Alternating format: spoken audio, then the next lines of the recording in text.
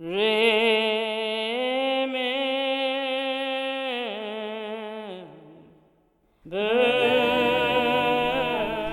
2011, Michael Eric Dyson, now at Vanderbilt University, wrote the foreword to a play titled The Mountaintop by Katori Hall, issued by Methuen Drama. He writes, "It must be stated as clearly and insistently as possible. Katori Hall's The Mountaintop is artistic dynamite. It explodes the myths that bury Martin Luther King Jr.'s humanity and shatters his image as a stoic martyr.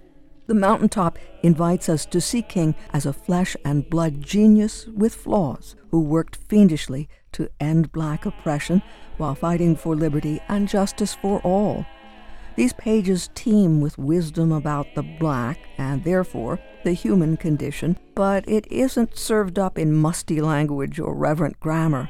The dialogue pops off the pages in vernacular wit and folk philosophy. Its lines are laced with humor, irony, paradox, signifying and making sure it's magic. It's not the sort of magic, though, that rescues us from the grip of grief. Rather, it's the kind of magic that conquers tragedy by facing it head-on. The Mountaintop portrays a man who is much more interesting and useful when his blemishes and virtues are shown together."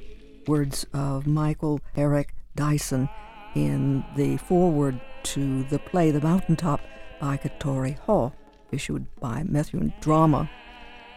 The Mountaintop is set in room 306 of the Lorraine Motel in Memphis during the evening of April 3rd, 1968.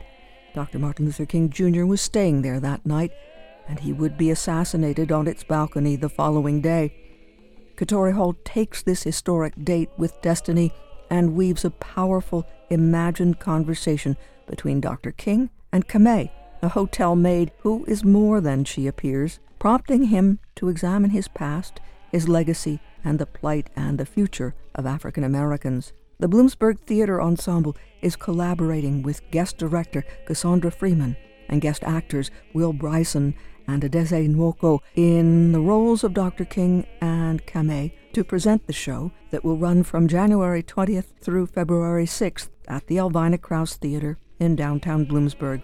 We had a chance to speak by phone with Will Bryson and Adese Nwoko about this powerful piece. We all have our history, and that outlines Dr. King. But what Katori Hall has done is that she brought a human side to him.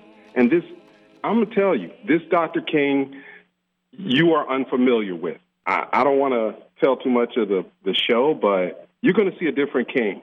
You're going to see a very human King, a very fallible King. You're going to see a man. And as we go through this ride together, Katori Hall brings you right back to his legacy at the end. But I'm pretty sure a lot of people are going to be surprised. There's a lot of facts in this play that a lot of people don't know about Dr. King. I think she's very smart in the way that she humanizes these characters. And actually, the name Kamei is named after her mom. And so she definitely brings a little bit of her life and her history into the work as well. And how about you? You're young. In 68, you weren't probably born, were you? No, I was not born.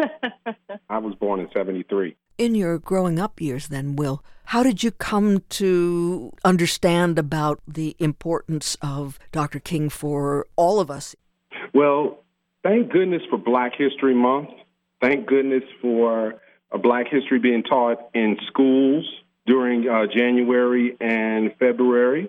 And sometimes I found that was an obstacle, thinking about his legacy and thinking about all of the great things, the Nobel Peace Prize and all of his achievement.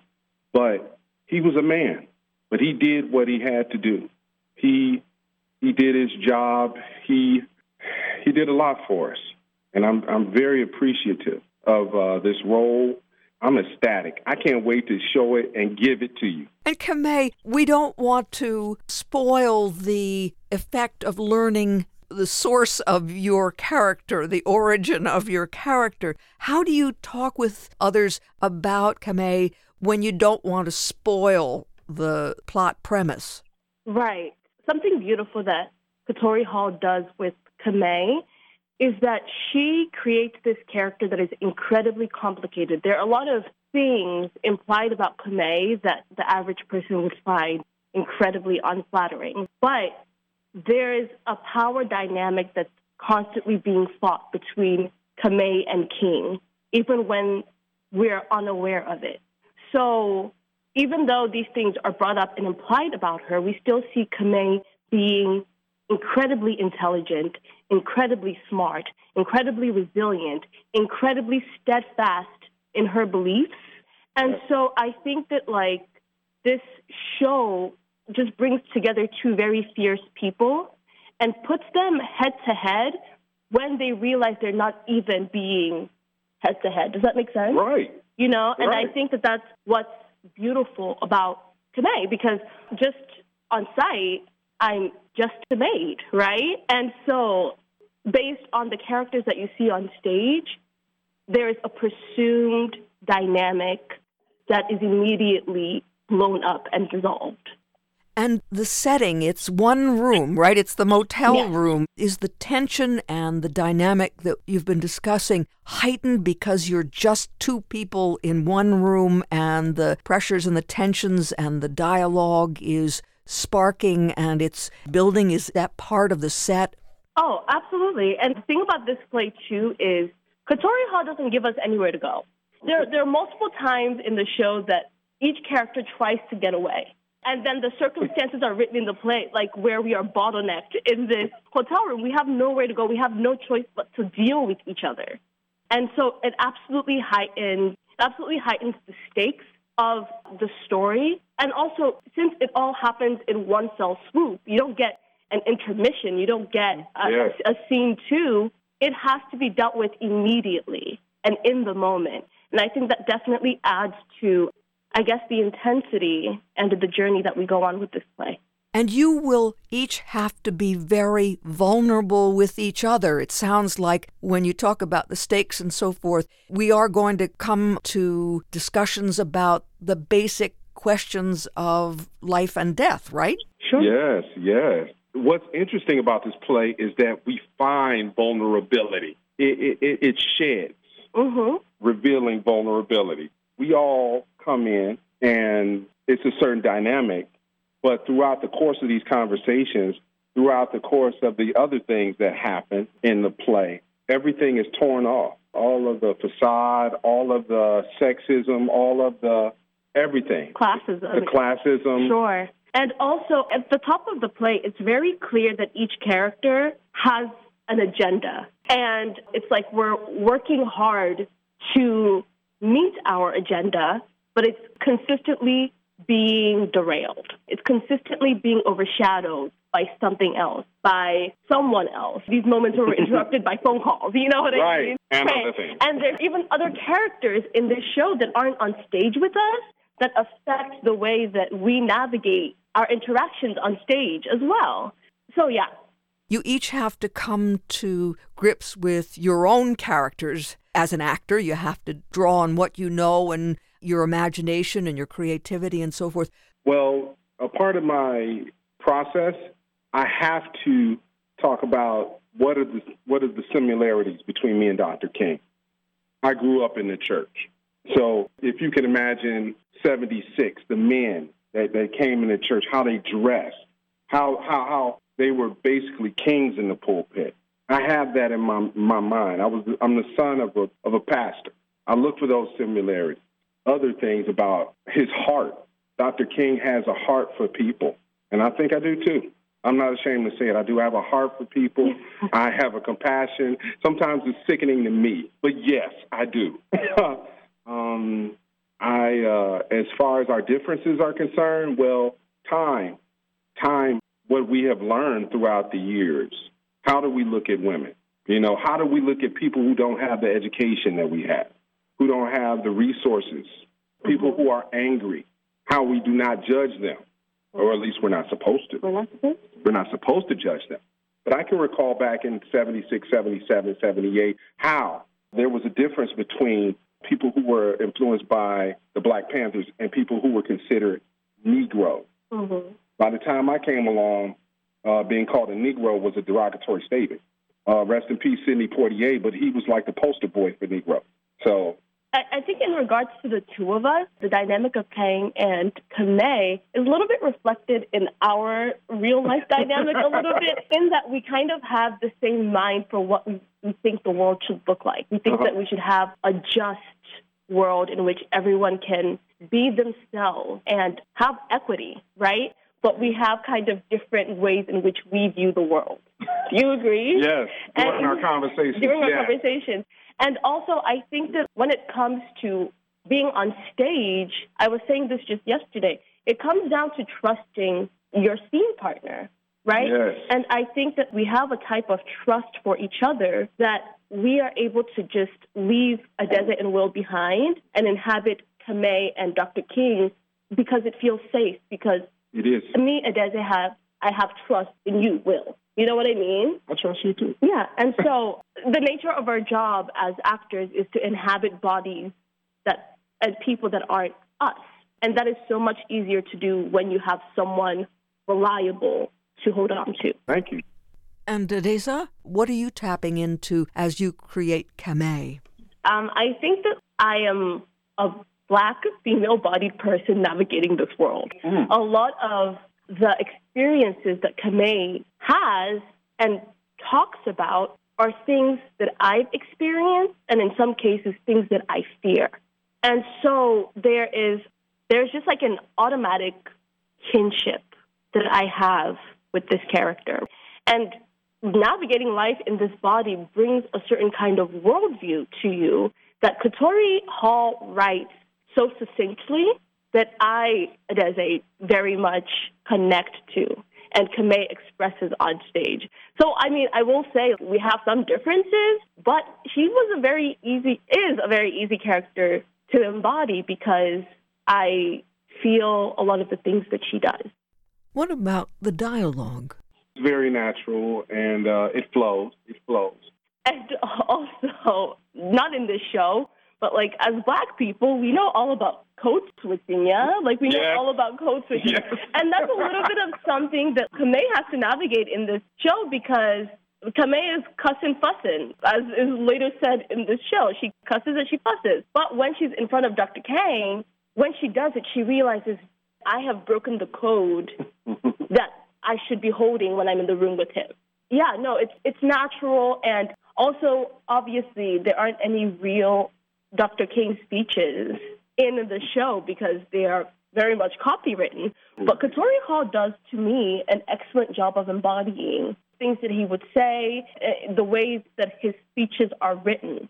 You know, she does a very good job of embodying that in a way that makes it, correct me if I'm wrong, accessible for an actor to take on. Yes, easy, very easy to get a hold of those words. And I think everyone is going to like it. I think so, too. Everyone. What about the title? Now, we know the classic line, but does it have more reverberations? Besides going back to Moses and the mountaintop, that Moses did not actually get to go into the promised land. After he had wandered the wilderness for 40 years, Moses did not get there. And it's crazy that as soon as Dr. King gives this speech, that this tragedy happened. So that's the symbolism I connect with. Will, you just used the word tragedy when referring to the assassination of Dr. King, but maybe we could pick up on the word as a theatrical form, tragedy, comedy, and the like. At one time, French and Italian critics saw power in rooting a play in the three unities: unity of time, place, action. The action should take place on one day, in one place, with one plot concerning a central hero. Well, in that sense, Mountaintop fits that profile. Is this a tragedy? I wouldn't look at this play as a tragedy. I don't see it that way. Or better yet, let me clarify. I don't think you would feel the way you would feel from a traditional Greek tragedy, like from Oedipus, where you are totally purged. You know what I'm saying? You don't feel that way.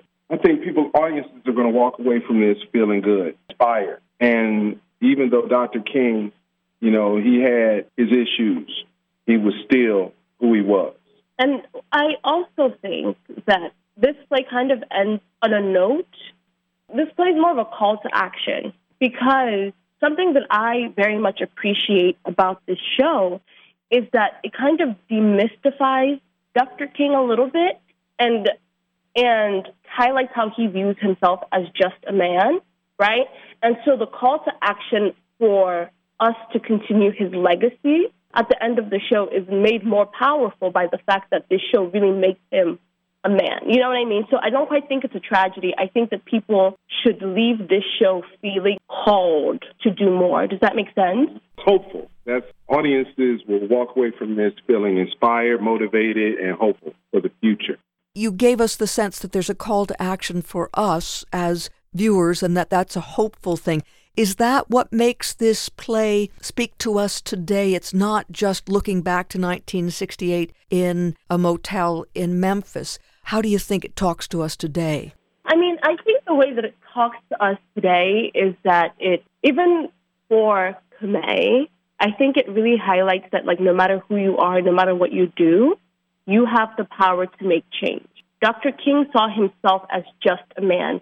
We are the people who have elevated him to a hero, to a martyr, right? But for him, he was just a man. So if you are looking at yourself as just the average person, you have the power, the same power that he did. And so I think that's kind of my takeaway in for today and today's setting. Today's setting is not too different. We are still fighting for justice. We are still fighting for equality and and love. And from Will Bryson, I think it's going to take a lot of love to straighten it out. So this performance, as we take on these characters, we're not only actors, but we are activists. We're working towards something. We're working towards a brighter future. We're working towards brotherhood with all races, no matter who it is. That's what Dr. King was about. Actors Will Bryson and Adeze Nwoko speaking about The Mountaintop by Pulitzer Prize-winning playwright Katori Hall, presented by the Bloomsburg Theater Ensemble in collaboration with their guests, director Cassandra Freeman and guest actors Adeze and Will, who play Kamei and Dr. King respectively. The show will run from January 20th through February 6th at the Alvina Krause Theater in downtown Bloomsburg. Now, there will be special Pay What You Decide performances this Thursday the 20th, Friday the 21st, and Saturday the 22nd. Performances begin at 7:30 on Thursdays, Fridays, and Saturdays, with Sunday matinees at 3 o'clock. www.bte.org. COVID protocols are in place at the theater, and you can check the website for details about that. School matinees are available for high school students on February 1st and February 2nd. The matinees begin at 10 a.m. Again, bte.org, bte.org. It's The Mountaintop by Katori Hall, and it's being presented by the Bloomsburg Theater Ensemble January 20th through February 6th at the Alvina Krause Theater, 226 Center Street in Bloomsburg. And for more information on the web, bte.org, bte.org. The box office number, area code 570-784-8181, 784-8181.